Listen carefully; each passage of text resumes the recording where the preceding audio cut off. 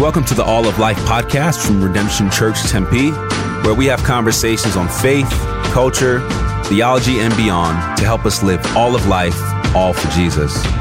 Let's jump into today's episode.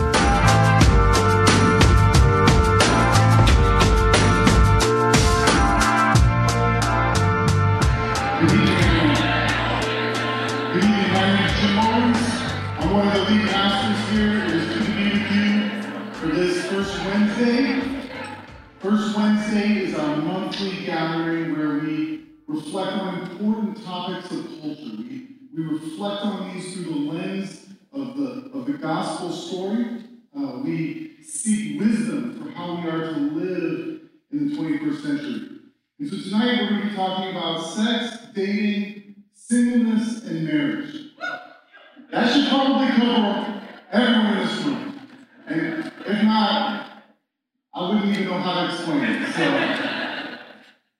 we're going to go ahead and get started with just a quick question to turn to your neighbor and discuss. The question is this.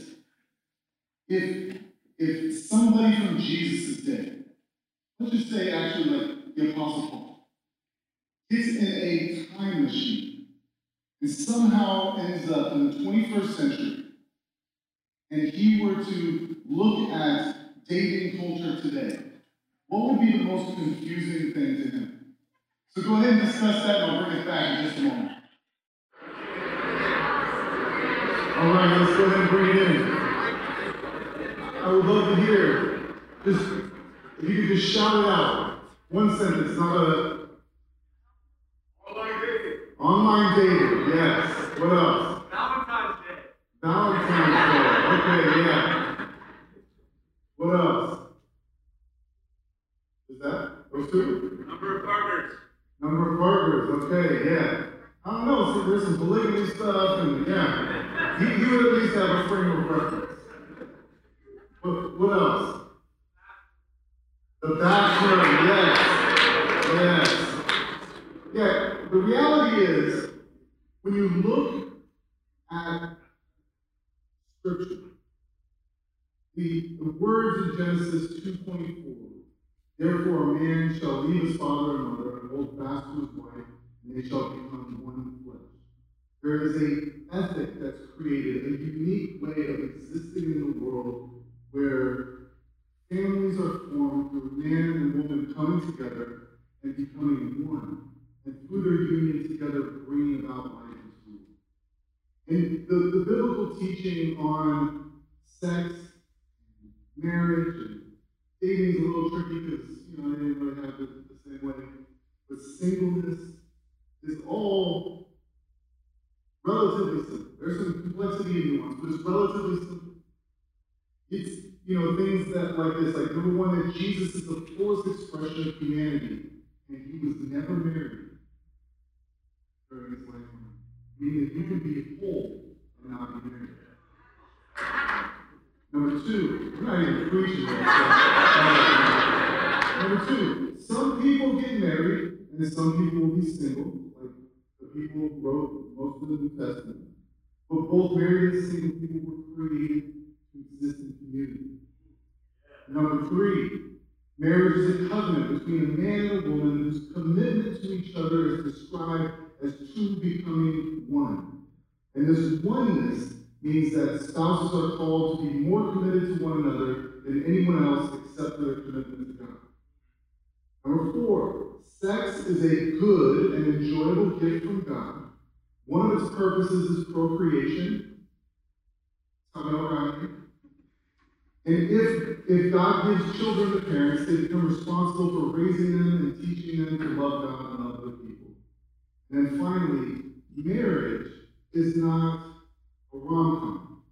It isn't about getting one's needs satisfied, but it's a type of self-giving love that displays the self-giving love of Christ. Pretty much summed it up there. Hit about 80% of it.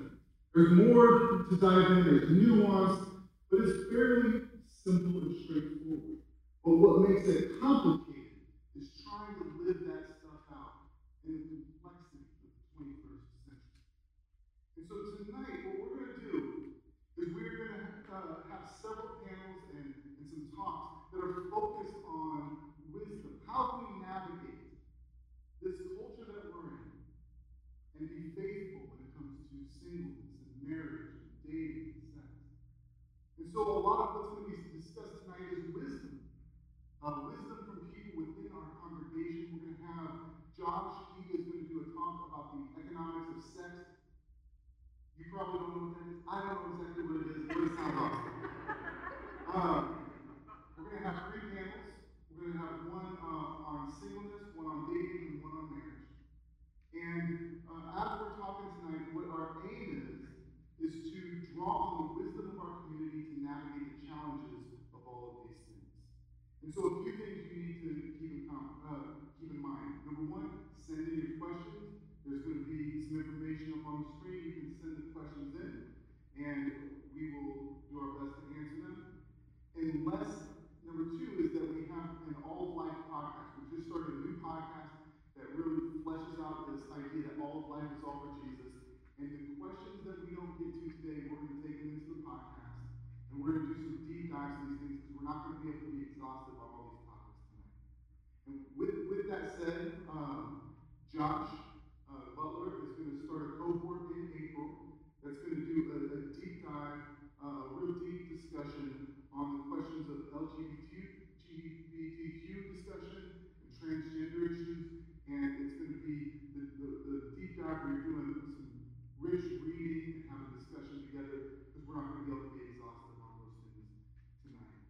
And then finally, if someone is saying something they're making a case for something from Scripture that's really important to take seriously, but then and to really look at it and say, is this a biblical thing? But there's going to be a lot that's discussed that's wisdom, that's personality, that's preference, and you don't have to agree with all of that, and the panelists do not have to agree with each other. So take a deep breath. Don't try to figure out which one's, the actual Christian. And draw from the wisdom that comes tonight. Maybe it's not relevant to your situation.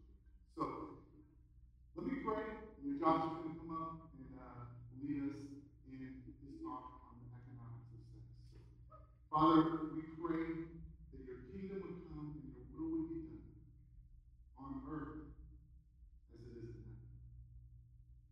With singleness, with dating relationships, with friendships, with marriage, that all of these things in our community would exist to display who you are and what you're like. Would you give us wisdom tonight in the name of Jesus? Amen. Welcome, Josh.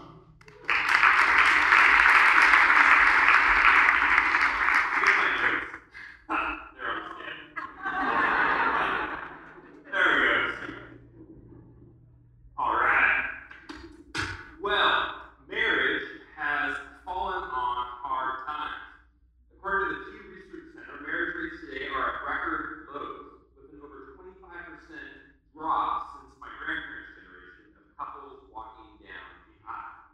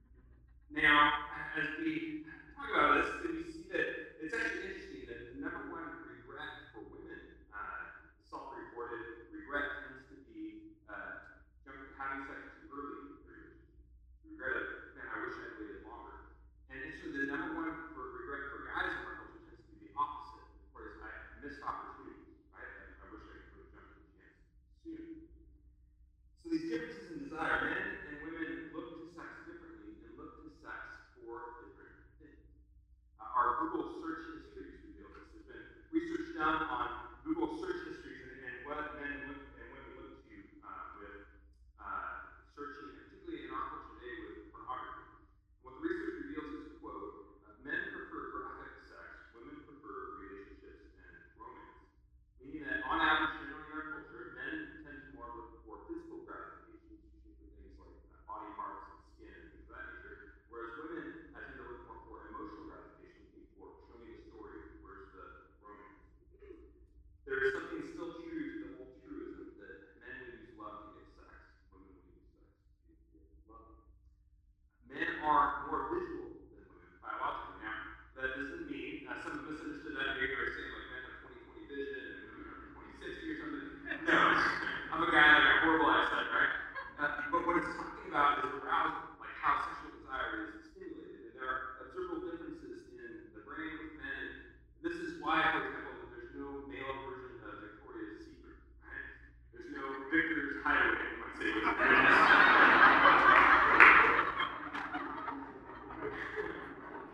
with men's lingerie, right? Because we are aroused differently. Now, it's true, women enjoy, looking at things like strength and physique, but most women I know say, man, men's body parts actually look kind of funny. Now, sexual arousal works differently between men and women. And Viagra, or this the Harvard, the drug giant Pfizer, a pharmaceutical company, spent a decade and loads of money, millions in research, trying to get their little blue pill to work with women the way it works with men. And despite all this massive decade of time and money and energy and research trying to elevate and increase women's desire for hanky-panky, the little blue pill just couldn't get it up, right? So men and women differ in desire and how we approach sex and marriage, and this impacts the relationship market. So this leads us to our second point, supply and demand. That there are supply and demand principles at work in the relationship that these differences in desire relate to. And that may sound crude at first. Like, why are you applying market principles to mating dynamics, right? But I believe that it's actually illuminating for some of the things that we see happening today in our culture. Men's greater desire for sex generates a demand in market terms for sex in our culture, since men taken together as a whole want that more, while women, on the other hand, control the supply side of the equation, since their team, by and large, determines when they'll let men access their bodies. Now, some bristle today at this idea of women being the gatekeeper in the relationship, but statistically, this still holds true. You think even just popular example of like the player at the club, right? Who still expects he's got to put in the work and probably at least buy a few drinks if she's going to be willing to go home with him. Whereas on her end, all she likely needs to do is give a wink and there will be multiple men ready to go home with her. So, supply and demand, historically within this reality, sex was expensive, meaning what men had to give was high. The price they had to pay in terms of commitment and investment and being all in was high. One major reason for this was pregnancy. Women bore the risk of waking up 9 months later with mouths to feed and with him long gone playing any role in this. So because of this, women, their families, and society as a whole tended to demand a high cost or a high level of commitment that men had to give in order to enter into a sexual relationship.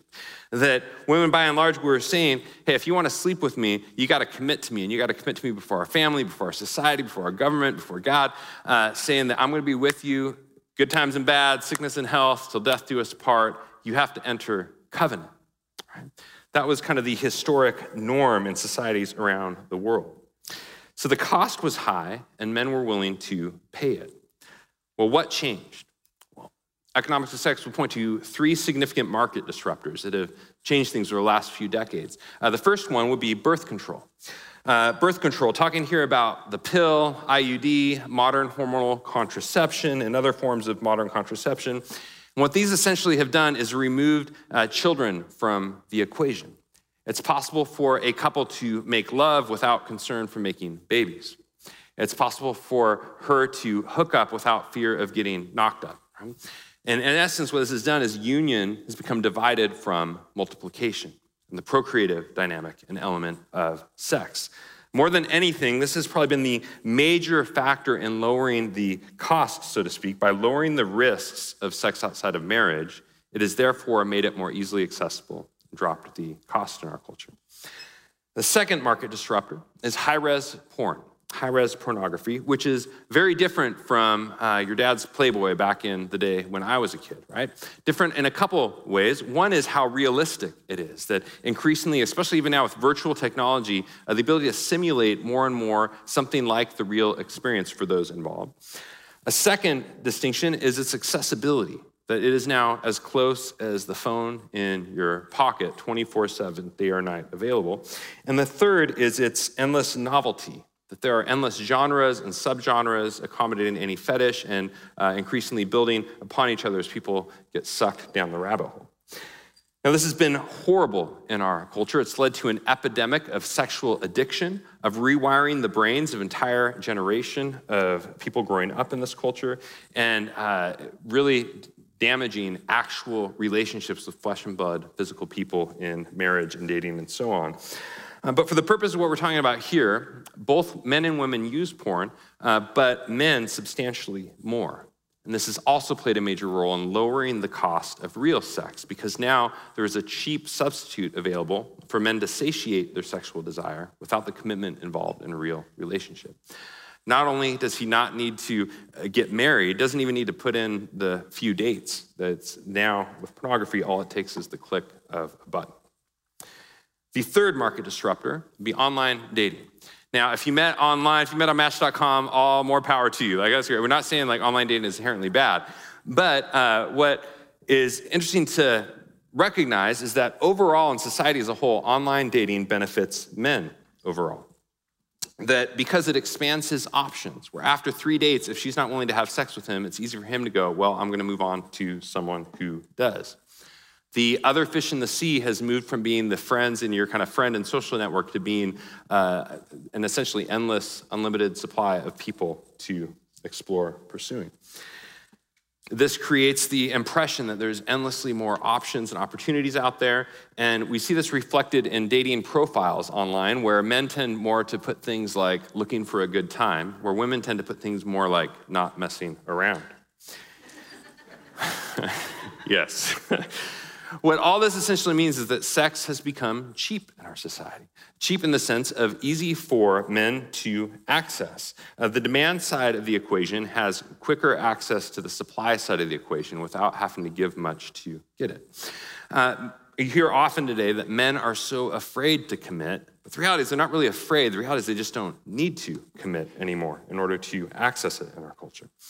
Now, a caveat here, this is not saying that women are the problem, right? Some can misunderstand the economics of sex, and what's being said here is something like, if you're just saying like if women had kept the bar higher, then it wouldn't be an issue. No, that's not what's being said. That would be as ludicrous as blaming independent booksellers when Amazon comes to town for prices dropping, right?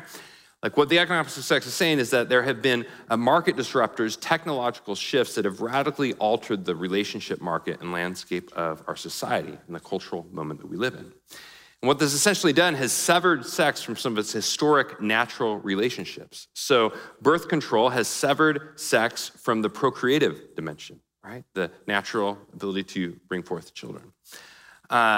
High-res pornography has severed sex from the unitive dimension of two persons coming together and becoming one. Like now, someone can have sex, so to speak, with someone who's not even in the room. And online dating has severed sex from its historic connections to one's social circles, the social dimension, right? By extracting and isolating it with just the individual and the relationship market as a whole. What all this has done has essentially made sex and dating very confusing in our culture today for many trying to navigate it. So that's our culture, but what about the church? Well, I believe for us as the church, as followers of Jesus, that Jesus is calling us to a new revolution, a new sexual revolution marked by a faithfulness to Jesus in our sexual lives. That men and women are both responsible. We're both responsible as men and women for how we respond to this moment and this environment that we live in. And for men, I want to offer a quick challenge that, particularly for men who are dating or single, who are entering into the dating arena, that you would not enter into it uncommitted and with the kind of just playing the field mindset that is prominent today of keeping one's options open. If you're dating, I would challenge you to search your heart for your motives as you date, looking to get married versus just looking to have a good time, right? I'm not saying that you have to, on your very first date, pop the question and propose, right? But what I am saying is to be intentional with why you're dating. I was talking with a friend recently, and she said she was just on her third date with someone she met, a Christian from an online Christian dating site. And on the third date, he said, well, hey, if you're not willing to have sex, then I'm moving on. And she was like, well, I thought you were a Christian. And he was like, well, I am, but I like to, and he used some crude, crass language. And I was just like, dude, you're going to stand before Jesus, man, with how you're doing that, how you're approaching the dating market. Now, what this, I believe, helps us too is to recognize there is still a power dynamic at play that privileges men in the relationship market. Not only historically, but still today, to recognize as men that, by and large, there is a power dynamic that works in your favor. What we might call, in many today in language, there's a form of privilege, you might say. And to be cognizant and aware of that means to not to exploit it or use it to your own advantage, but to go, how do I enter the dating market, the dating arena, and love whoever I'm with like Jesus? And as we look at Jesus, Jesus commits to us before he unites with us. We should do the same. Quickly, for women, if as well in the dating arena, I would encourage you, don't settle or lower your standards because of the pressures of our moment. Increasingly, I hear women saying things to me like, if I don't sleep with him or move in with him, he'll leave, right? And I would encourage you to raise the bar in devotion to Jesus. Put your security in Jesus over security in a relationship. Put faithfulness to Jesus and his affirmation of you over the affirmation of a man. Because Jesus, you can get your affirmation from him. He is better. He is secure. He is reliable. He is not going anywhere. And Jesus is in it for what he can give to you, not just what he can get from you. And finally, as we're going to see tonight, I believe as a church, what this means for us is that we would strengthen a healthy culture of singleness in our life as a church. Because the reality is it's increasingly becoming more of the norm in our culture, and the numbers are just going to keep growing. But the reality is, as Jim said, Jesus was single, Paul was single. We're in good company if you're single, right?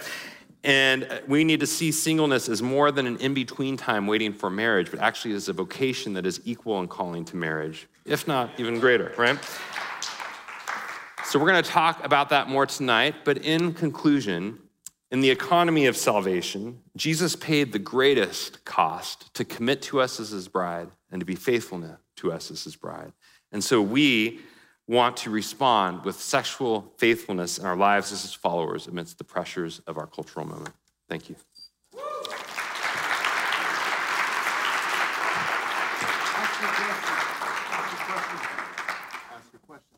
Oh, yeah. I have a question. We're going to do 2 minutes of discussion, and the question should pop up here.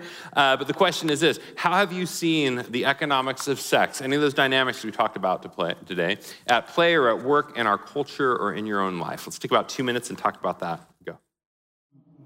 We're going to go ahead and jump into a discussion about dating. What's the challenge with having a discussion about dating? The challenge is that dating is kind of like a modern world made up sort of thing. Throughout most of history and in most cultures, it had something to do with your friends and your family and probably some camels or something like that. And that's how people got married. And the idea, one of the things I think that'd be really interesting is if you saw Paul, the Apostle Paul, if he showed up in the time machine and he saw how people selected a spouse today, so many things would be crazy, but one of them would be that people don't get the input from their family and friends, and instead they go to this giant screen and watch people, at the movies, shoulder to shoulder, and just watch romantic comedies, and then when they feel a lot of like warm and fuzzies towards each other, they decide to go for it. So to frame it up a little differently, since you're not going to find a lot in Scripture about dating, I think the way that we can frame it up is in 2 Timothy 2:22, when Paul, in his old age, is giving wisdom to young men and to Timothy as a young man. And he says, so flee youthful passions and pursue righteousness, faith, love, and peace, along with those who call on the Lord from a pure heart. And a lot of times when we talk about dating, we only go so far as the flee youthful passions. But there's also an active pursuit of faith, love, peace, along with those who call on the Lord from a pure heart. And so navigating that's hard. And so we're going to ask some questions about what that looks like. We've taken in some of your questions, and so we're gonna talk about them. So let me introduce you to my friends. My friends, the Yates. They're married, but they're the only married couple that when they were dating, I saw their video of their proposal and it made me cry. So I thought you should jump in. Is that turned on, bro? Nope. Just push it up. All right. Hello. There you go. Thank you, Jim. Yeah. Proposal. So it's Victor and Molly Yates. Victor of Victor's Hideout. That's where you work, right? Yes. Thank you, Josh. Thank you, Jason. All right. So some wise folks in the church, I'm going to throw some questions your way. We'll have a good discussion. So first one that came in, I thought that was pretty interesting, was, well, actually, we'll start with this one. What advice do you have for those who've never dated before? They've never dated before, and then there's someone who's gave them some chocolates on Valentine's Day. What advice do you have? If you've never dated before, my best advice for you is to lean on two sets of people. One, fellow believer who has dated and is maybe currently dating, so one of your friends, and pick their brain. And the other one, what I would glean from, is a married couple, and really ask them of what they see of high interest and red flags to look out for in the dating process. Yeah, so have anything to add to that? All right, that's good. Tell us a little bit about how you guys met and how you got together. Okay, so we met through a sports ministry called Fellowship of Christian Athletes. We met at an event for the Fiesta Bowl. When was that? 2002? No, I would have been 10. 2013. And we were friends for about 3 or 4 years, long distance friends. And yeah, we started, our friendship kind of evolved one summer in 2016, and we dated. When Jim asked us to do this, I was like, sure, but we dated for like 5 minutes. So I don't know how much like wisdom. We dated for like 3 months, and then we're married real quick. So that's kind of. Was that, would you recommend that? It was the right move for us. Okay, so not universal, okay. Yeah. Well, so I think one of the questions that came up a lot, it was some phrasing of the question, how do you know if he or she is the one? Like the one you should get married to? And does that even exist? Great question. What do you got? I put some notes in my phone so we could be brief. Literally my first note was, you don't, sorry, Vic. No, I remember when we were engaged, so Ricardo and Holly Stewart did our premarital, and they made us read this book, and I didn't finish the whole book, but I remember one of the lines in it, don't tell them that I loved was they said, you always marry wrong, and there was something really freeing about that, just this idea of like, you're not gonna find this one person who you're like, man, they check every box, like this is absolutely the one. Like there were some things I wasn't positive about. Some were really stupid, like his clothes. But I think that... This is Victor of Victor's Hideout, yeah. And you're throwing his clothes under the bus. But I think Vic already spoke to this. I think a big thing when it's like, hey, is this person the one, is just wise counsel. Like we had people And we didn't just have people who jumped into the equation in our lives when we started dating and were like, hey, I think I want to get married. Like, these were people who knew us in singleness, who'd walked through seasons of life with us, and knew us well enough that their input mattered. And so that was really important to us. So when there were things where I'm like, okay, I have this concern, or maybe I'm unsure about this, I had like wise women that I could process that with. And it was really fun to be in a season where like, it was kind of green lights. Like, it was like wise counsel after wise counsel is like, hey, this is a great partner for you. So. Yeah. What strikes me is that there's this, with so many people that I talk to who are dating or pursuing someone, there is this deep anxiety that folks have because they're trying to find the one. And it's judged by this like nebulous like chemistry, or what are some other words for it? Like chemistry, or it's passion. Yeah, those sorts of things. But really what it is it's infatuation. And infatuation is going to wane. It's going to ebb and flow throughout a marriage, throughout a relationship. But what people are doing is they're watching romantic comedies. They're trying to see, what's that feeling I'm getting from romantic comedies? And how can I replicate that in some other relationship? Well, those things only last an hour and 30 minutes. So if that's not good criteria, you know what? You said something about you always marry the wrong person. What did you mean by that? What did you mean? Yeah. Yeah, I realized I kind of left that like hanging there. I think for me, and it was just in the context of like Vic is not going to check every box. Nobody is going to check every box that I have. Nobody is perfect. We're all broken, and we all bring our junk with us into relationship. And so there is something freeing about like, this is a really important decision, but I don't have to pick a perfect person, or else I mess the whole thing up. I think it gave us freedom to be human. It was really humbling to me to hear that Vic also wasn't marrying a perfect person. I didn't check all his boxes, and he chose to like show me grace and still love me and choose me. And so I felt a lot of pressure, which probably you guys do, of like, are you nodding for that? I checked most of them though, so.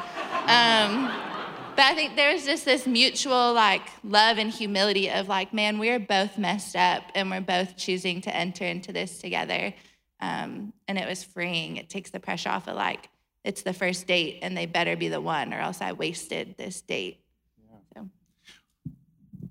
I want to piggyback on that. I'm going to say that there are unique scenarios out there that are few and far in between, where you do hear the person say, I saw Molly for the first time and I knew that was my wife, and now we've been married for 20 years. And everyone hears that in here and goes, that's what I need. Yeah. And the reality is like, that's not, God's not pigeonholed to move through that method. And more likely than not, that will not be the method. And so I feel like that's a hard thing to digest, because whether that's one of your parents where you heard that story, or a friend in the family, or somebody who's a mentor, as soon as you hear that and that gets into your psyche, you're like, okay, I'm next, Lord. And I just don't think that that's the case. But Molly did not tell you guys that when she first saw me, she called two of her best friends and said, I found the guy I'm gonna marry. So here's the thing, though. Here's the thing. I know a lot of dudes who have that same feeling, but it's not reciprocated. Preach. Now, yes, there's been a plethora of people in my camp who said, hey, I found my wife. And then later on, it's clear as day that she doesn't want anything to do with him. And I'm like, maybe I'm the mediator of like, hey, yeah, I think she's talking to Joey, man. He's like, nah, I asked her to coffee. And I said, well, you didn't tell her what coffee was for. So she said, thank you for the frap. And kept it moving. Yeah, because, here's the thing. At the end of the day, a lot of folks can play that card as manipulation. And that isn't a loving way of pursuing a relationship. Come on. And here's how you know if it's the one. If you're married to them. As soon as you say, I do, you have found the one. And that is who you are committed to. That is scripturally backed too. That's right. That's right. 1 Corinthians 7. So if looking for this nebulous, chemistry isn't the way to just go about it, what is good criteria for choosing who you will and won't date? That's a great question. I'm putting myself on a time limit here. I would say, for me personally, I went to characteristics that I was looking for in a spouse. And I had 4 characteristics that were super important to me. And I could show you another journal where I had about 48 characteristics. After a hard breakup, I was like, Lord, I need this. And then the Lord was working some refining in me, and I got down to 4. And that really helped me narrow out conversations. And in my dating process, I pivoted from opportunities if they didn't line up with those 4 things. And so the 4 were like, hey, alpha, like a leader of women, which Molly is a good job of. Ambitious, that she was doing something with her life and like striving in a workspace. And then amusing, she makes me laugh. Oh. You remember the last day? Alpha. Athletic. She likes to work out. And part of that was important because I like to do that, so I didn't want to drag somebody who's like, damn, you're getting up at 5:30 to work out again? Come on. And so she's a trooper in those 4 areas. So that's cool. Would you add anything to that? Let me check my notes. No, I would just say, I didn't have a list like Vic with started with the same letters. But I would say, I think that, I didn't grow up in a Christian community. And so when I became a Christian as a young adult, this whole dating and the lingo we use was so new for me. And everybody I heard would just say, well, they just have to love Jesus. And I'm like, okay, that's cool. But there's thousands of dudes that love Jesus, and I'm not going to marry them all. And some of them aren't that fun to me. So what else do you do? And so I think that it's okay to have, like Vic was saying, hey, these things are important to me, and I want to enjoy my life with somebody, and I want to flourish with somebody. And so I think that's going to look different for you guys. If you're super into art and creativity, it doesn't mean you have to marry or date an artist, but is that person, are they willing to learn about what you like and enjoy what you like? And so those things are really important to me. Yeah. So I have 5 or so questions that I tell people to ask whenever they're dating someone. And I call these the contrarian's guide to dating, because they cut against the grain of what is often promoted in culture. So number 1 is, does this person display the fruit of the Spirit? What it talks about in Galatians 5. Not, is this person claiming to be a Christian? Because I think a lot of times people will say, they'll just say, oh, I go to church, or I'm following Jesus, but that doesn't actually say much about their character, about who they are, about if they're growing, if the Spirit is at work in them. And so the fruit of the Spirit is love, joy, peace, patience, kindness, goodness, faithfulness, gentleness, and self-control. Now, does the person have to be perfect in this? Well, they're not going to be perfect. Jesus is.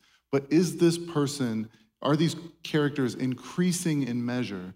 That is a display of the Spirit's work at their life and the character being formed more and more into the image of Jesus. Number 2 would be, who do I want to be married to at 70 years old?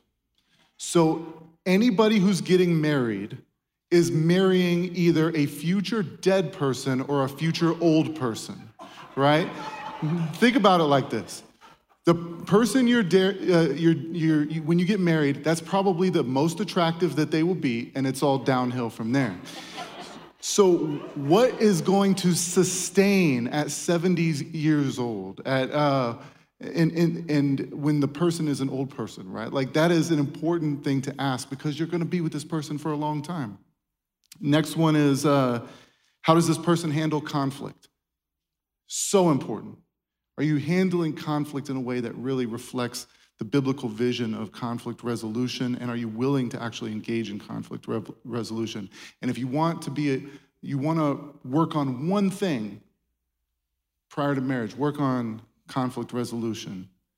Do we have a similar trajectory of life? And I think that's a lot of what you guys were hitting on.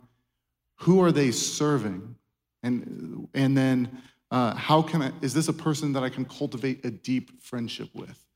Because attraction and infatuation will wane, but you need to be able to, the substance of the relationship is a deep friendship. So those would be some questions to ask as you're navigating if this is the person. So the next question is it sinful to live together before getting married?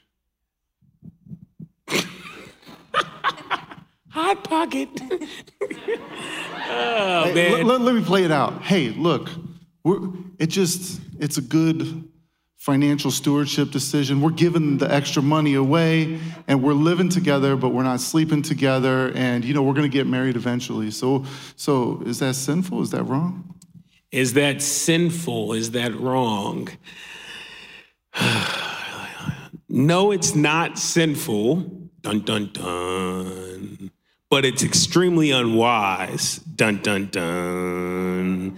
And so when you look at it from a biblical perspective, you can't show me a verse where it says, hey, that is sin. But I think that is really a bad move to do. And there's multiple reasons why. One of them is the cohabitation before being married means that you're getting to experience something that is reserved for the confines of marriage.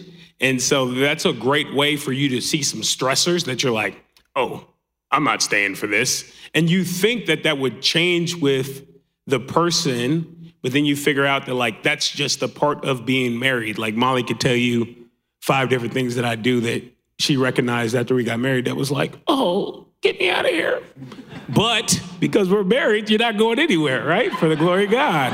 And so that's just one easy way for the confines of cohabitation. And I think that early on, it seems like because it's a hip thing to do in our culture, just because it's hip, I think of 1 Corinthians 10:23, where it says all things are lawful, but they're not helpful. They don't build up. And I'm telling you, if you hear one thing from me, hear this.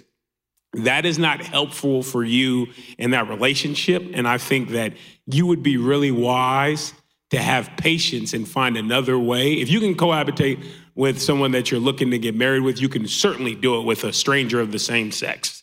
So until you get married is my encouragement. Yeah. And so, I think it's obvious the question here is, not, is it wise to sleep with one another before marriage? That's pretty clear that in Scripture. Yes, clear as day. But some people think that they can pull off the living together but not sleeping together, and I've never seen it. It might be possible, but it's like running, the 100 meters in 6 seconds. I've never seen it happen before. Here's what I would encourage you for, because there's rippling effects of this, right? So it's you're creating a habit where it's a move that is really unwise, but it's not labeled as sin, right? So you go, hey, we did that, whatever. And then you get married and your flesh does what? Your flesh does what your flesh has always done.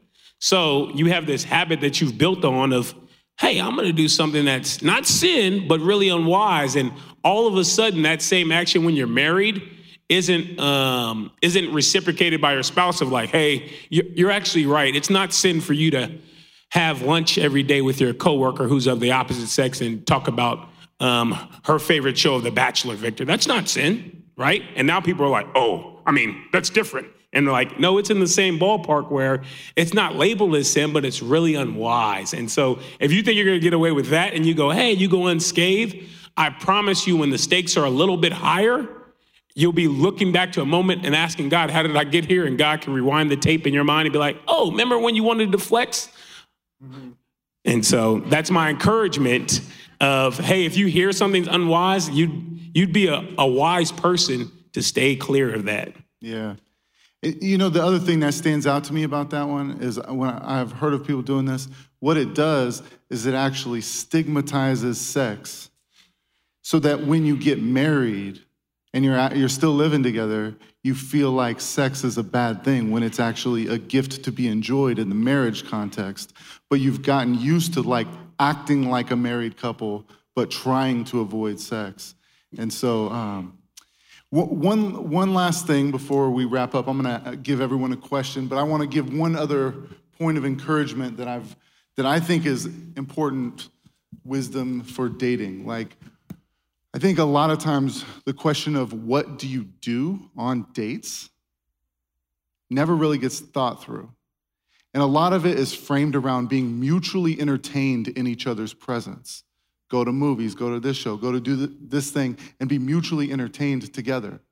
That's not what life actually is, and that's not how you get to know someone. So do it, it's fun, it's good, but once you get married, it's not just watching movies and going on dinner dates all the time. So my encouragement would be do some real life stuff together. Do a project together. Go serve some people together. Go make dinner together instead of having someone make dinner, and go bring it to a homeless person and have a meal with them. Do these sorts of real life things. Go watch some kids together. I know single folks are like, you're always telling us to watch kids. But if you want to get to know someone that you're dating, get them around some kids. Get them around get them around your friends. Do those sorts of things. Do things that simulate more of what real life is rather than just being mutually entertained together. So my question for you is discuss what would be a good date where you get what would be a good date where you get to know someone that simulates real life. So go ahead and discuss that, and we'll bring the next panel up right now. All right, let's bring it in. Hey, so we're going to be doing a singleness panel. My name's John Crawford. I'm one of the pastors here, joined by Josh, who you just heard. And then we've got 3 folks joining our panel. And let's also just acknowledge that it's not easy for everybody to get on the stage, and this causes a lot of nerves for folks. So I'm super excited that you guys are here. So we got Natalie Anderson, Erica Day, and then Nate Harper. And so before we dive in just on conversation around singleness, what I'd love to do is just give us a little bit of a framework, biblical framework, because we live in a world where singleness is oftentimes denigrated and devalued. Like it's viewed as something bad, typically. But when we look at the Bible, we actually get a way different picture of singleness. Rather than being devalued, the Bible actually esteems singleness. Not just esteems it, but we see in the New Testament, the Apostle Paul even encourages it in 1 Corinthians 7. And so we have a different framework as Christians in this conversation that shapes the way that we think through singleness. And so we're going to be asking some questions to folks. I've invited them to be a part of this panel because they're people that I really respect and think that they've really tried to honor Jesus in their singleness. And so I want to kick it off, though, to Josh. Josh, I want to ask you just a question as one of the lead pastors of our church. Specifically around singleness, what does it look like for the church to create a culture that honors singleness? First off, we have to understand, I believe the gospel honors singleness. As I said earlier, Jesus was single, Paul was single. Throughout church history, there's a rich tradition of singleness being elevated. As John mentioned in the Bible, we see that it's not only a vocation equal with marriage. Some passages with even, like Paul is single in Corinthians and going, man, actually it'd be better if you guys were like I was, and yeah, like, man, marriage, I think he's kind of saying like married people should be jealous of single people in some ways, right? So there's a gospel gives a robust kind of a big vision for singleness, and so does church history. But I think we're in kind of a unique moment culturally today where often singleness is denigrated, and that's often been kind of seeped into the culture of the church as well. There's a friend of mine, Preston Sprinkle, a theologian, he talks about how our culture and churches often in America, we can often treat singleness like waiting in line for a ride at Disneyland, right?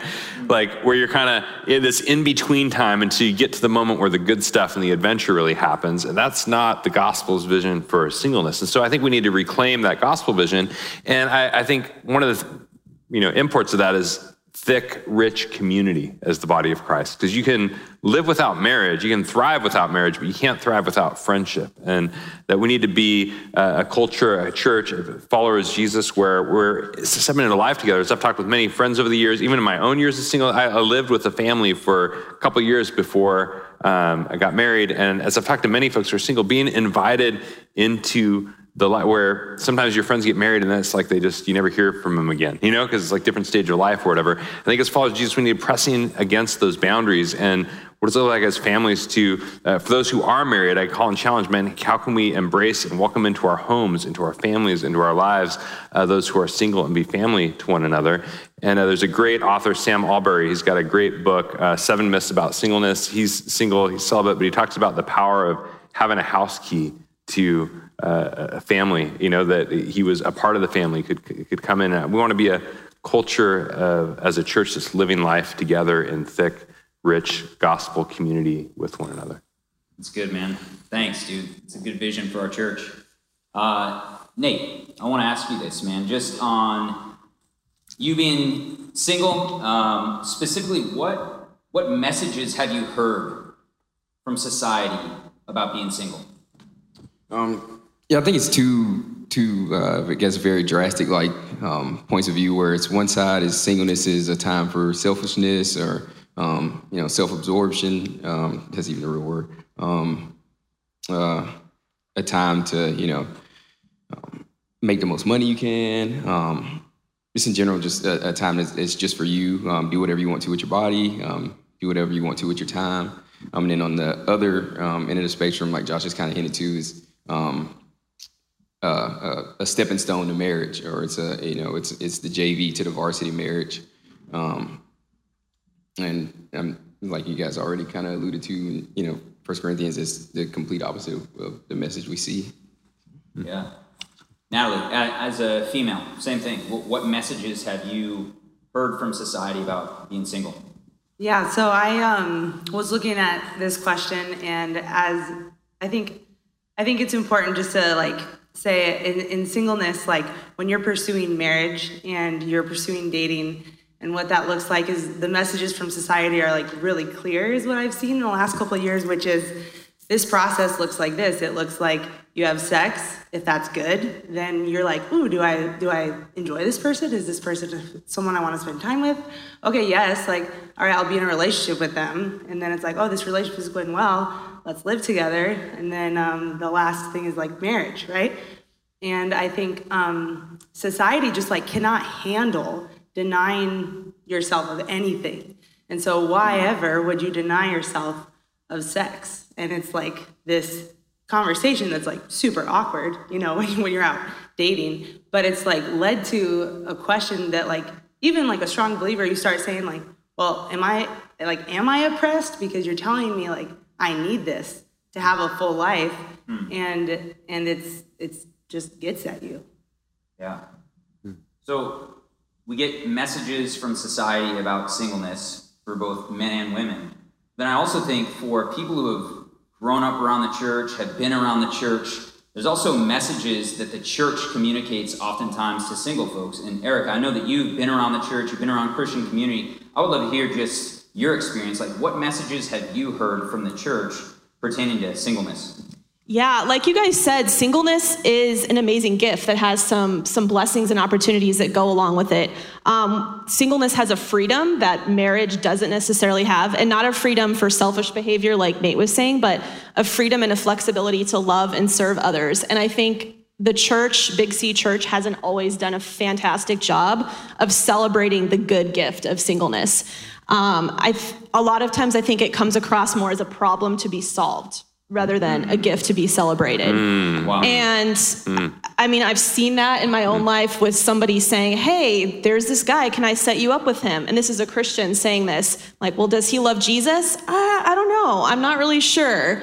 So, it's just trying to solve the problem of singleness. And I think there are a ton of fantastic resources in the church for marriage. We have marriage counseling and marriage retreats and marriage seminars and, marriage series from the pulpit and that kind of thing. But I think we don't always hear as much about singleness. And I think singles too can do a better job at not being unhappy and being joyful in their singleness.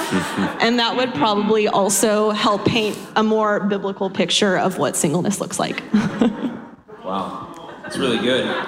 Yeah, and I think one of the things that we see, like the theological value of singleness, there's not just practical value to it. There's actually theological value that in the gospel, singleness actually is esteemed because you don't necessarily need a biological family, right? Like it's not saying that a biological family is bad. Biological family is a gift from God, but what we see as the church, as Christians, is we get a new family.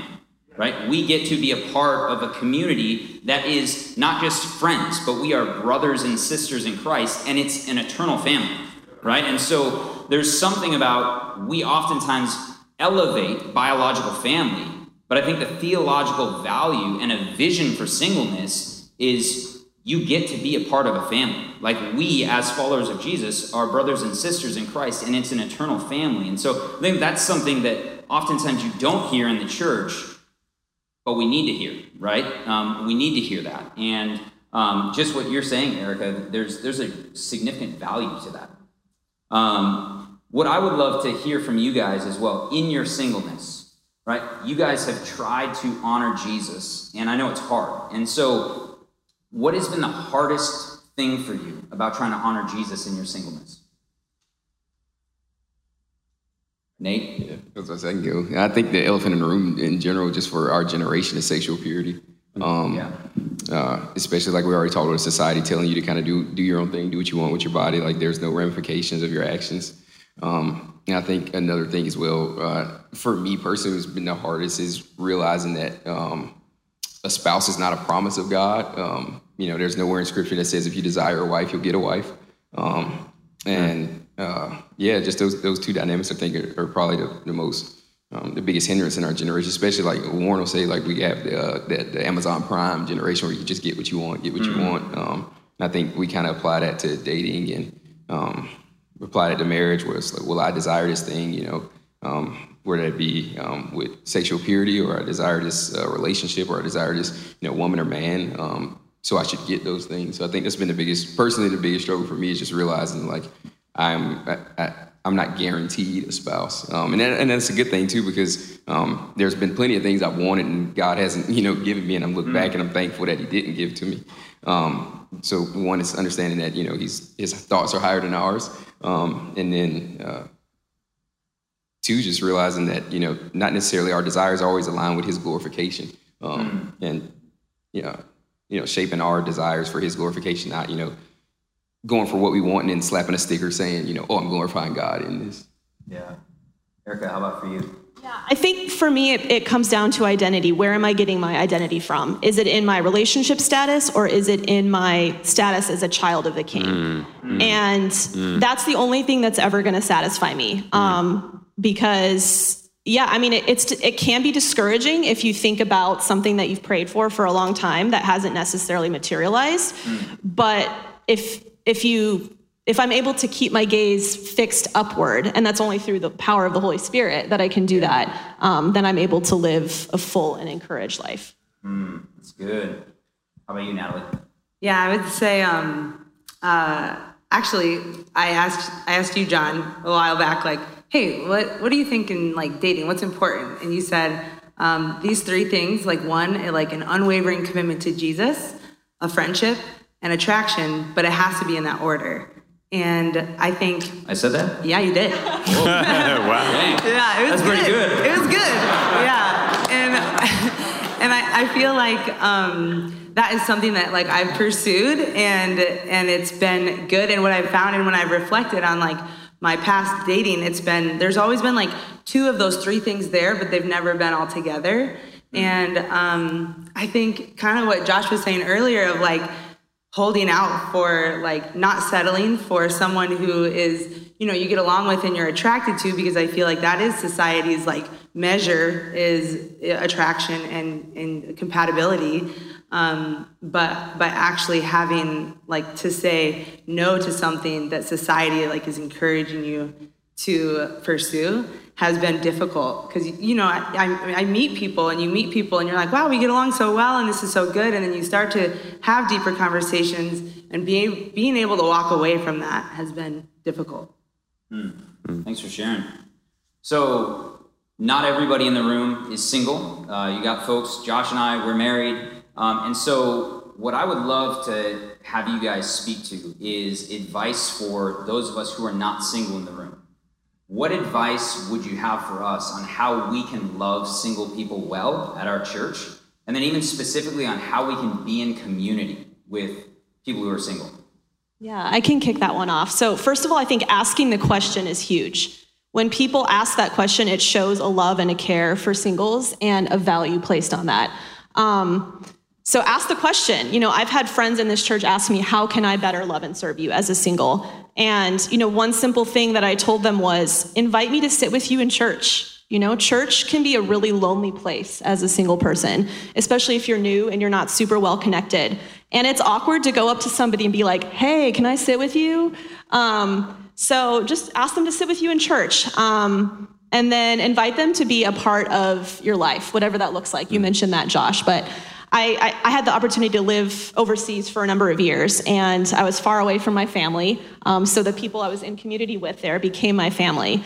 And, you know, sometimes it's humbling to ask for help, but it's in those moments where you really get to connect and build community. So there were some people that I was in community with there, and they're like, hey, you said you wanted to rearrange the furniture in your living room. I'll come over and help you move the furniture. I was like, sweet. Or I lived in this sketchy apartment that had a bat in the stairwell. And I mean, it was China, so it was interesting. But and this friend said, hey, I'll come over and help you get rid of the bat. And the bat was smart enough to leave before he got there, thankfully. But, you know, things like that, look for tangible, practical ways to serve the people in your life. And singles can totally do the same thing for families and married couples too. It's really good. Natalie, what would you say? Yeah, I would say as a female, we all know there's like bachelorette party, bridal shower, baby shower, and then there's like a thing called a sprinkle. And you're like, what the, like all these parties for celebrating like babies and marriage. And there are other like milestones in life. Like my roommate just got a puppy, and I was like, that thing's expensive. Like we should have a puppy shower for you. Puppy sprinkle. Yeah, a puppy sprinkle. That's where the puppy pees all over your house. Yeah. But then also like when someone buys a house, or when someone who's single gets a promotion at work, or there's all of these other things happening in our lives that I think should be celebrated, but are just kind of not, because it's not in the context of marriage or family. Wow. Nate, how about you, man? I agree with a lot of what's already been said. And I think, you know, understand, you know, what that person desires. Maybe they feel like they're called to singleness, and not pushing them towards marriage, or, you know, encouraging them in that as well, and giving them opportunities to lead and serve. And, you know, make the most of their singleness. And if it's somebody that, you know, desires to be married, like being honest with them about marriage and the difficulties of it, and kind of a lot of stuff that's already been shared, like what is biblically, like what you should be looking for in a spouse, or how to conduct yourself in dating or relationships. So yeah, so just I think it's a mixture of both, and understanding, like I said, just where that person is in their singleness. Maybe they just desire to be single, like they feel called to be single. So, you know, supporting them and giving them the most opportunities to make the most of that as well. It's really good. I think that's really good advice just for us as a church with a vision, wanting to have a robust vision of singleness. Once again, we are family, brothers and sisters. How can we include? How can we invite? How can we listen to our brothers and sisters who are living a life as single, whether it's for all their life or whether it's for a season, whatever it may be, but how can we include them and be a part of our family in community? And I think one of the important things in this conversation around singleness and having a robust vision is specifically the way in which it kind of paves the way for a lot of conversations around LGBTQ And so, Josh, I'd love to ask you the question, how does a robust vision of singleness affect the way that we engage in LGBTQ conversation? Great, yeah. As I've walked with a number of friends over the years who are attracted to the same sex, one of the things they've often shared with me is that one of the real difficult things is this powerful myth at work in our culture that really says, in order for you to live a meaningful, fulfilled, full human life, you have to have sex, you have to have romance, you have to have those things. And the reality is, like, that's a lie, you know? And it's because of our culture's deficient view of singleness that we don't. And so I believe that not only for singles in the church body at large, but even more particularly for folks who are in the LGBTQ community and folks who are following, who are going, I want to follow Jesus. This is a part of my story. This is where some of my desires are, and how do I walk faithfully with him? I believe we need to embody as a church like a healthy, robust vision of singleness alongside marriage in order to make that really healthy calling. And so I think, again, I mentioned earlier Sam Allberry, who's got this great book, 7 Myths about Singleness. He is attracted to the same sex. We call himself a same-sex attracted Christian, and is celibate in the midst of that. And one of the things I love that he says is that marriage shows us the shape of the gospel, but singleness shows us the sufficiency of the gospel. Right? Wow. The marriage shows us the shape of the gospel, but singleness shows us the sufficiency of the gospel. And what he's pointing to, there is going, marriage shows to it, it points to this reality that we were made for union with Christ, but singleness shows us the sufficiency of, like, I don't need the sneak preview to enjoy the movie, right? Like, I don't need marriage to enjoy union with Christ. I can have the reality without the sign that points to it. And so singleness shows the sufficiency of the gospel of going, I can be satisfied in union with Christ and his presence filling me, overflowing me. And I'm walking with a Savior who is both the glorious bachelor and the great groom, right? Like, Jesus is both the glorious bachelor in the sense that he was single. He never had sex, didn't get married. Jesus gave up sex and marriage on the horizontal level in order to give his life for the reality it points to on a vertical level, union with us as his bride. And so that a healthy culture of singleness as a church, I believe, will make it compelling and powerful of going, dude, we don't need to buy into the lie in our culture that I got to have sex, got to have romance, or else my life is missing out, right? That if we can live into that well, that's actually a powerful, not only a witness, but a resource for those where singleness may be a part of their story lifelong. And as we do that, I think the only way that we can do that, as has been mentioned earlier, is by really developing thick community as a people, and that we would actually press into deep friendships. I think part of that myth in our culture is that the greatest friendship you can ever have is with your spouse in marriage. And I'm not saying that you can't be great friends with your spouse, but I think we have a reduced vision of how powerful friendship can be. Friendship has been so reduced because it's just like a friend on Facebook or, like someone that I haven't seen in years and never really talked to, versus going like a thicker vision of friendship and what it looks like to really walk together, to be in one another's lives, and to walk together as a community with deep, thick friendships together as a people. I think that's where the power is at. Yeah. That's good, man. Thank you. Hey, would you guys thank our panel?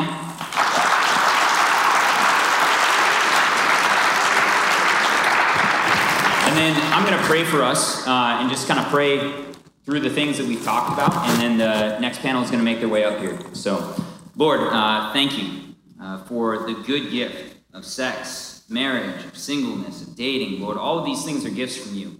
We say thank you. Lord, we live in a society that, Lord, sin has distorted these things. And Jesus, we want to follow you faithfully in each one of these areas. And Lord, we can't do that apart from your Spirit, and so I pray that your Spirit would empower us, that we could follow you faithfully, whether it be in singleness, whether it be in dating, whether it be in marriage, Lord, whether it be in sex. Lord, we need you, and we thank you. Amen.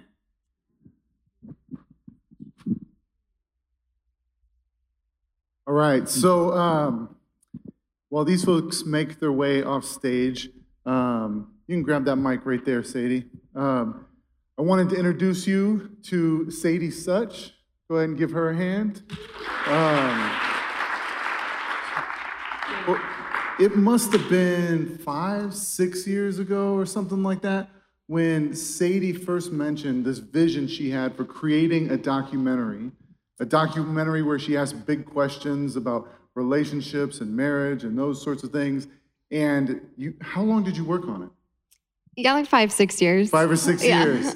And she, like almost nobody else in society, actually stuck with a plan for like 5 years and created this documentary. We're going to show a trailer in a minute, but can you tell us a little bit about your journey to make the documentary? Yeah, I guess now it's been like 7 years, but we actually completed editing it like a year and a half ago. So originally I had this idea like in 2009. I wrote it on my like crazy idea list, like a marriage film. And I was like, I don't know what this is. So I put it on the side. And then 2015, we started filming. And it really started from like, you asked what the journey was? Yeah. Okay. Yeah, it started from a question of like, I grew up in the church. I saw friends start getting married when I was 17. And then I started seeing a lot of people really unhappy, a lot of people getting divorced. And I was like, okay, well, this is like what I'm supposed to go to. I'm like, it doesn't seem that exciting. Everybody seems a little bit sad about it. And so I was like, okay, what's the deal with this? So a friend of mine, she's also a filmmaker. We just started asking questions. We're like, what's the deal with it? Like if people talk about it real, then we can kind of learn. Because most of the story would be like, you need Jesus. And I'm like, okay, but like practically, what does that mean? Like, so we started interviewing people about marriage as single people. I'm not married, so I'm still single. But then as we did that, the journey, again, at the beginning, I was like, God, I don't know what this is going to be, one step at a time. And it was very like external. And so through the process of hearing everyone's story, it really made me look internal at my own belief systems and my own like view of God and myself. And so it kind of led from marriage to understanding like trauma and shame and the lies that we believe about ourselves and really connecting to our story.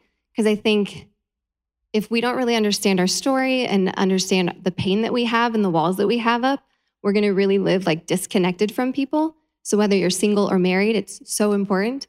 And so, there's so much stuff I could talk about. Yeah. I don't know where to go. Let me ask you this. If you were going to forget everything, every conversation you had along the way, every part of it, of the documentary, but you could only remember one thing, one conversation, what would that be?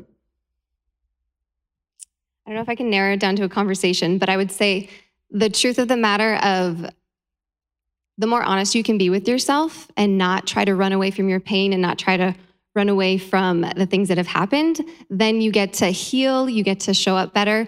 And then you can the more you can be with yourself in your pain and heal, the better you can be with other people. So then when you're in a relationship and you get triggered, you can respond instead of react. And then instead of pushing people away, you get to like draw each other into like real intimacy. And so in the film, we also talk about like, what is intimacy? We talk about pornography that distorts intimacy.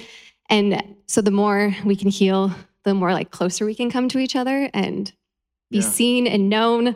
Because I think everybody's longing to really be seen and known. And we're all like hiding behind these walls, like terrified of each other, terrified of being seen. Because what if we're not enough? But when we can like come around those walls, then we actually get to feel known and loved. So. That's cool.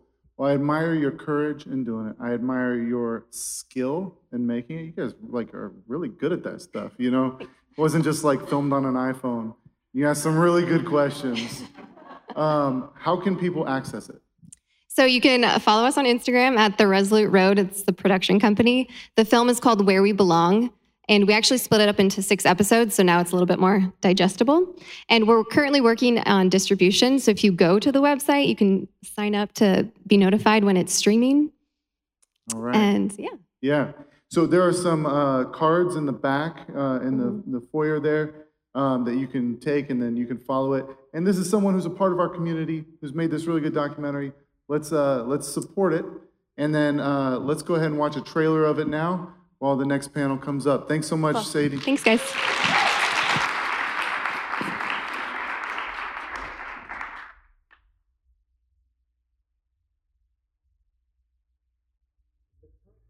Is telling everybody a lie about what intimacy is.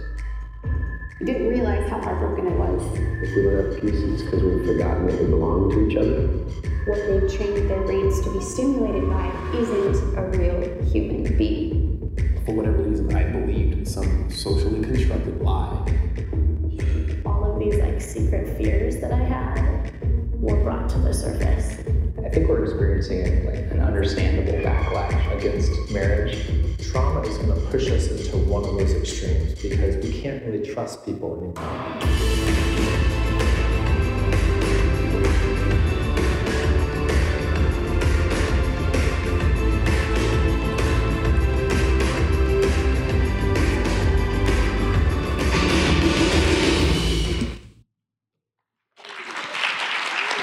All right.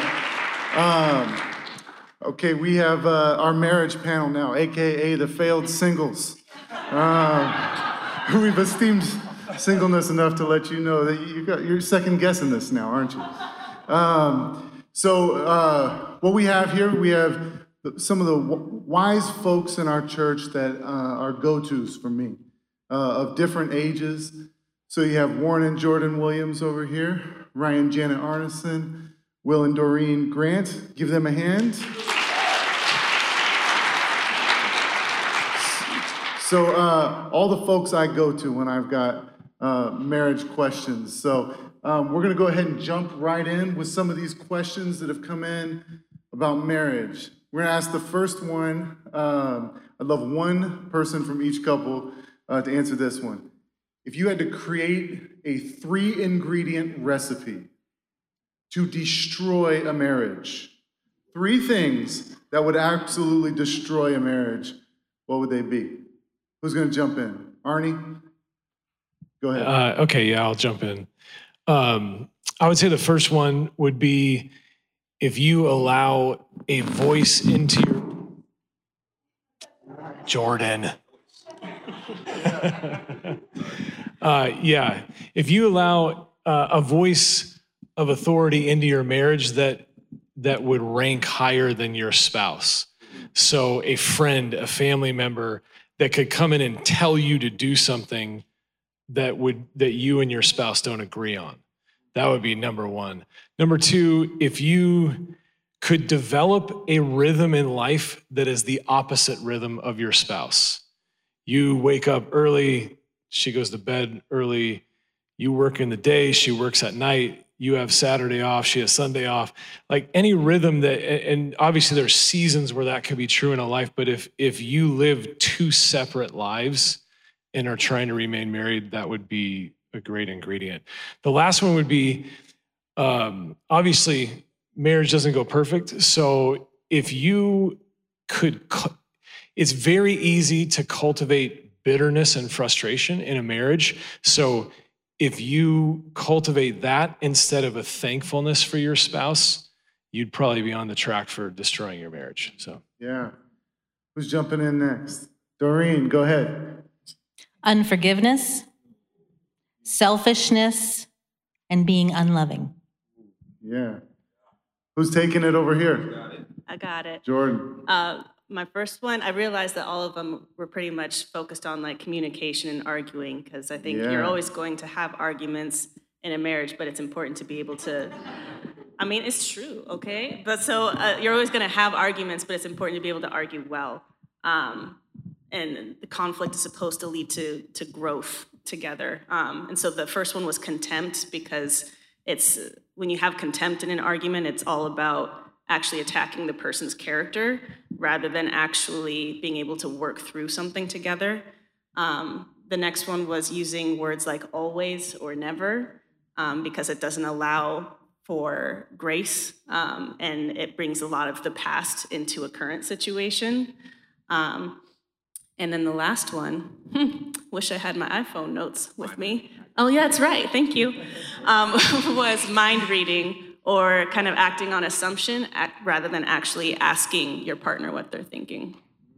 Oh, that's good. So 9 total ingredients to mess it up. All right, so here's a question of what, I'm gonna dive into some of the harder ones here.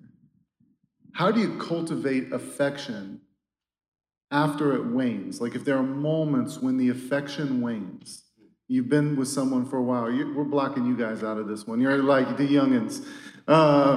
But I want to hear from you guys who've been married. How many years have you been married? 19? Yeah, 19. 25 in a week. Ooh, nice. Congratulations. All right. So what would you guys say about that? What do you do when affection wanes? And so, I mean, that might be news to some people, is that sometimes affection wanes. How do you cultivate that? I'll hit it. You've got to make it important. And then that's where creativity comes in. If it's not important, you can get into a rut and all of a sudden you're living with a roommate. You know, it can happen. And so it just has to be important, and it has to be important to both parties, the husband and the wife. But sometimes it's not. So the other person has to kind of bring the other one along. And you have to, I think early on in marriage, sometimes you're afraid to say things, but as you're married for a while, you're not afraid to say anything. So, and you just have to be bold enough to say that this is important and we're missing it there. And I think the flip side of that is you can't take things personally in marriage so much. That sometimes things just happen, but if you take things personally, like it's an attack on your character, or it's an attack on you as a person, or it's an attack on you as a man, oh, I'm not loving, I'm not, that's a killer. That's a killer, so. Yeah. Okay, this is a tough one. I think look at this guy. There can't be any waning in affection. Wayne, I don't know what that word means. No. Cultivate is a good word because I'm a fellow gardener, Jim. Yeah. So sometimes the soil is soft and supple, just gardening terms. Like things are easy to want to hang out with that person and be with that person. And very, I don't know how far to take this, but other times, the ground is tougher. So there's times when you feel like doing things, there's times when you don't. There's times when you feel like going on a date or all the things that go along with marriage, and there's times when you don't. And I think like how I'm feeling shouldn't always dictate my behavior, right? A lot of times if I do what I know will cultivate our relationship, whether I feel like it or not, I realize a lot of times that really brought us closer, and it was a really sweet time together, whether I felt like doing it or not. And I would say like the longer we've been married, the more we have 4 kids, so we flirt more at home. I would say like sometimes we kiss in front of our kids. I don't know if that's bad or not, but I feel like healthy affection is good for our kids to see in proper boundaries, of course.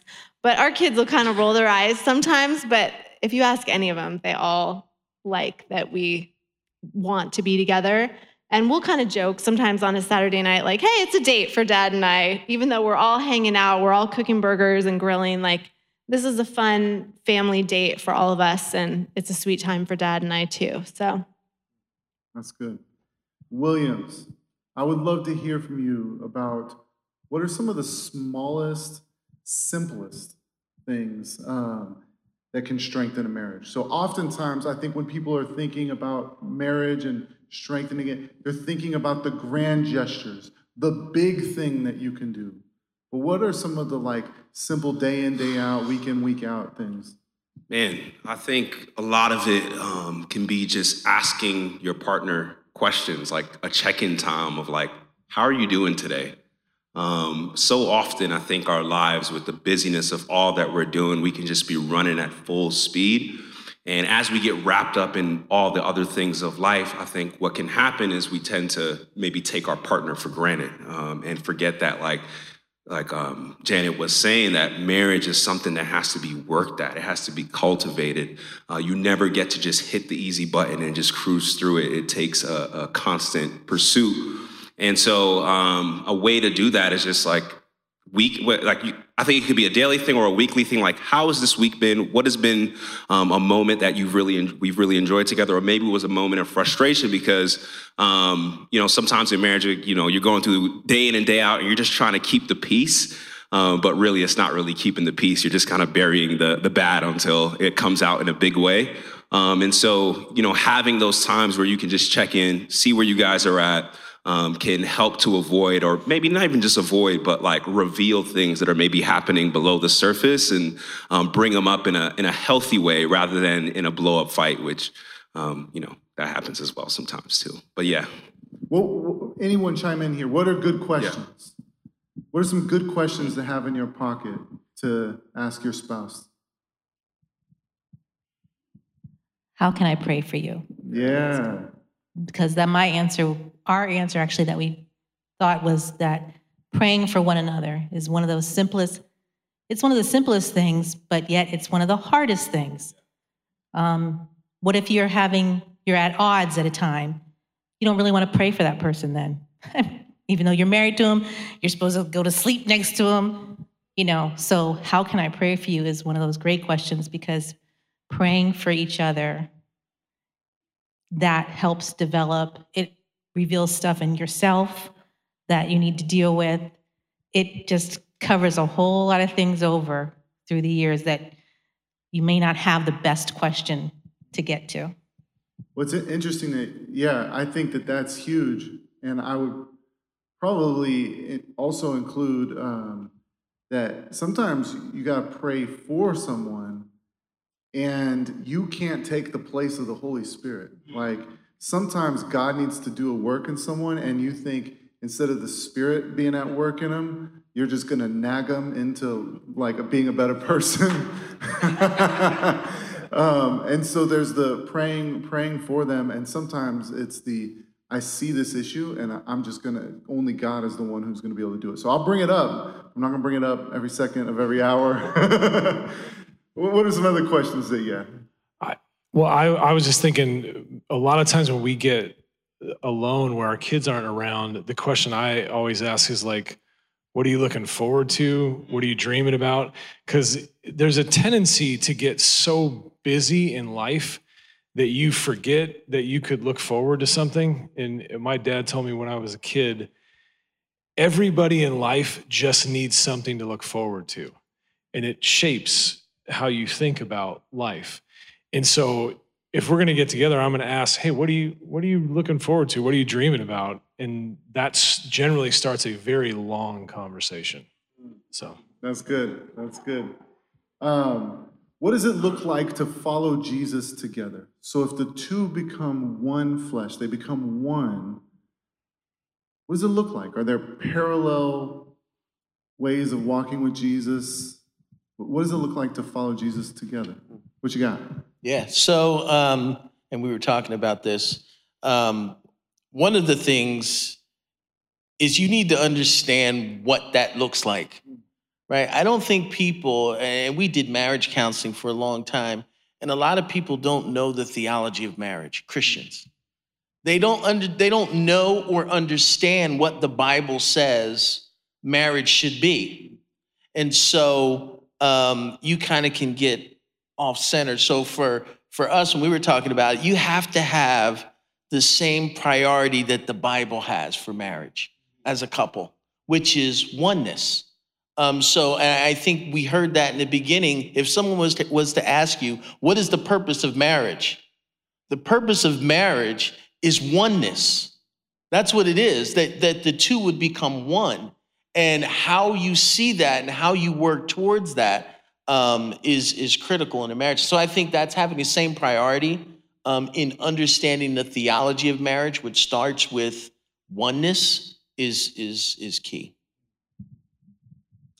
Anyone have anything else to say about that? Go for it. Oh, I was just gonna mention, definitely in like practical terms. I think a lot of times when we approach our faith, we can approach it at a very like individual level. So I think in even a practical level, as you're praying and maybe God's revealing things to you, like sharing it with your partner, just having the openness, like, hey, I've been reading God's word and he's been revealing this to me. And then you can spark discussions just around like, back and forth what God is showing you as you're studying him and he's, speaking through his word and through prayer. I can add a little bit. I feel like this was something we had to really grow in because when we were first married, we were both in college campus ministry. So our lives were in the same trajectory completely. And we were going to the same staff meetings and we knew all the students that each other were meeting and discipling.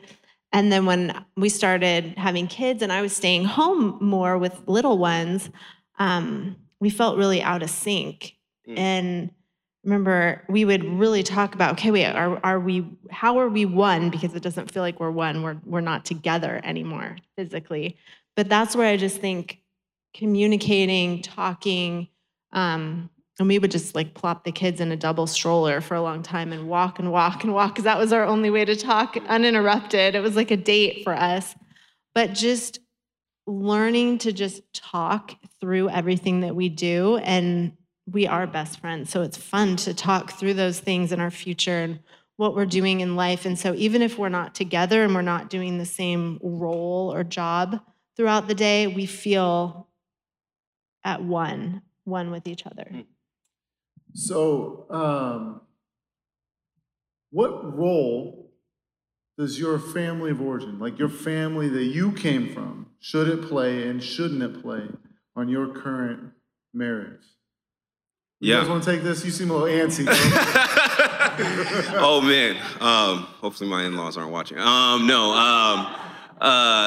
know what? Like blur you out. Yeah, just edit that out. No, the reality is that, you know, we don't enter into any part of our life as just like a formless blob, right? Like there are ways that we have been shaped and formed, and one of the ways that we've been shaped and formed in a large way is by our families of origin. And so there are a lot of like probably helpful things that we can take from our parents and maybe, you know, try to put into our, maybe, you know, if your folks have like a healthy relationship and you try to bring some of those good qualities into marriage, I think that could be a good thing.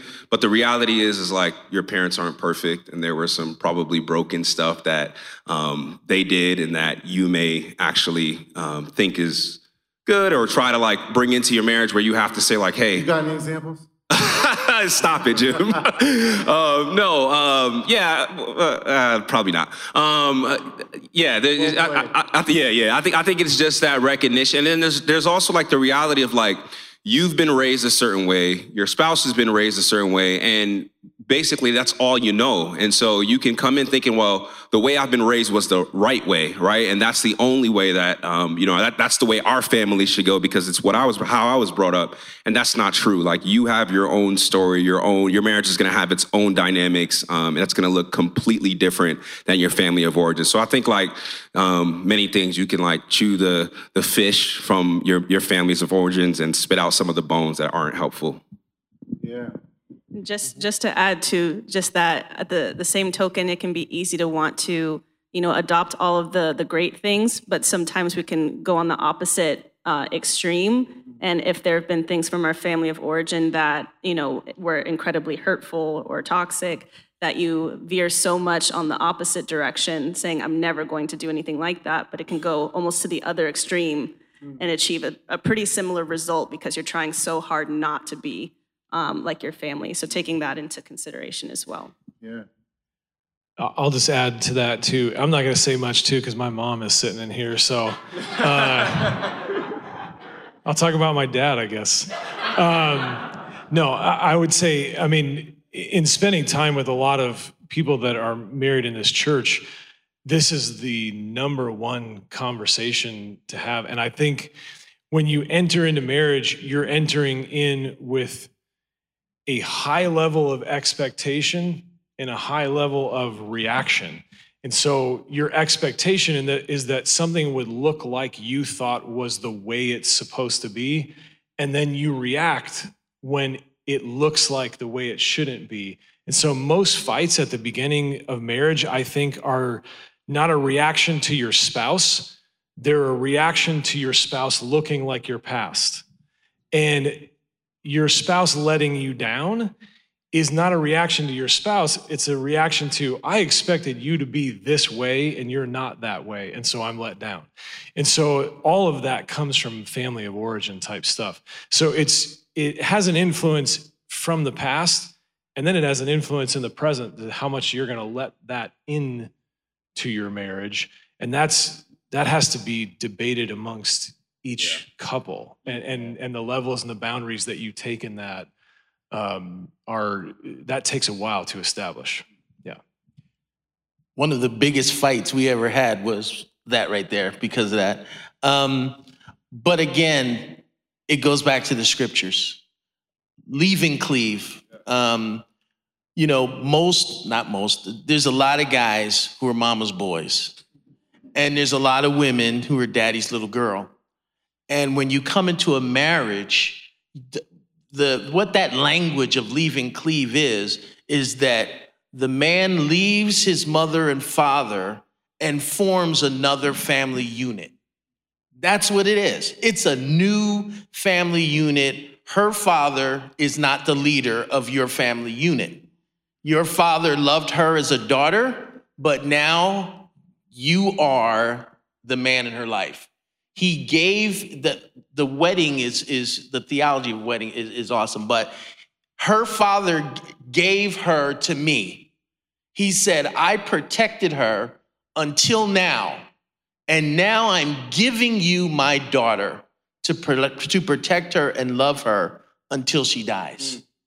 That's what and so it's huge. And by her joining with me, she is saying the same thing, that I am coming out of the leadership and authority of my father, and I'm coming under the leadership and authority of another man, me.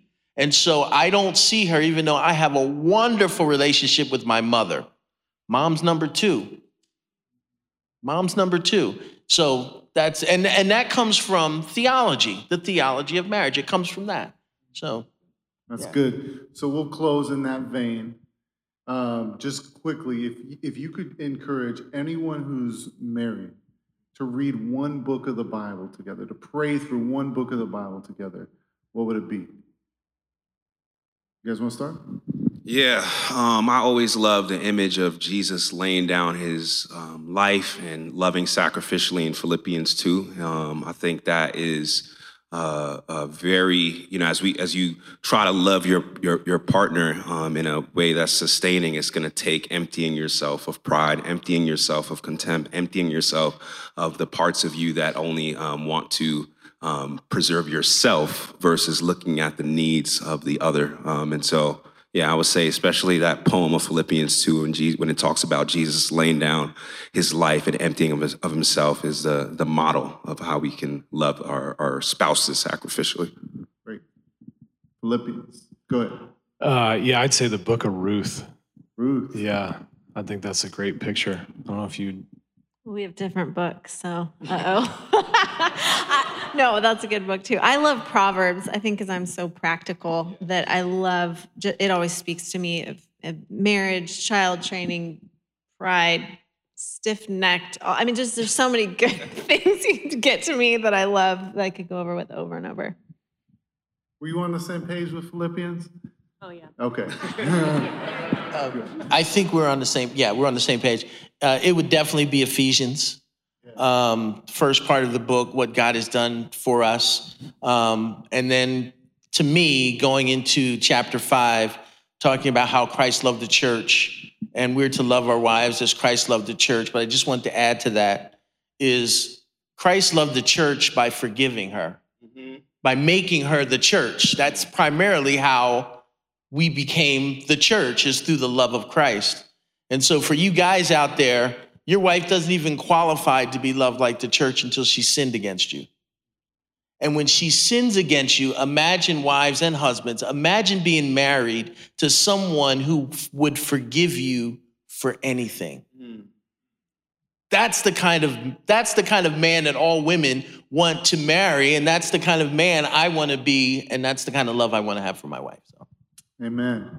All right, so we're going to close with that. We'll let that be the last word. We did not cover every question and every topic that should be covered in this. So we're going to carry it out over the next couple months.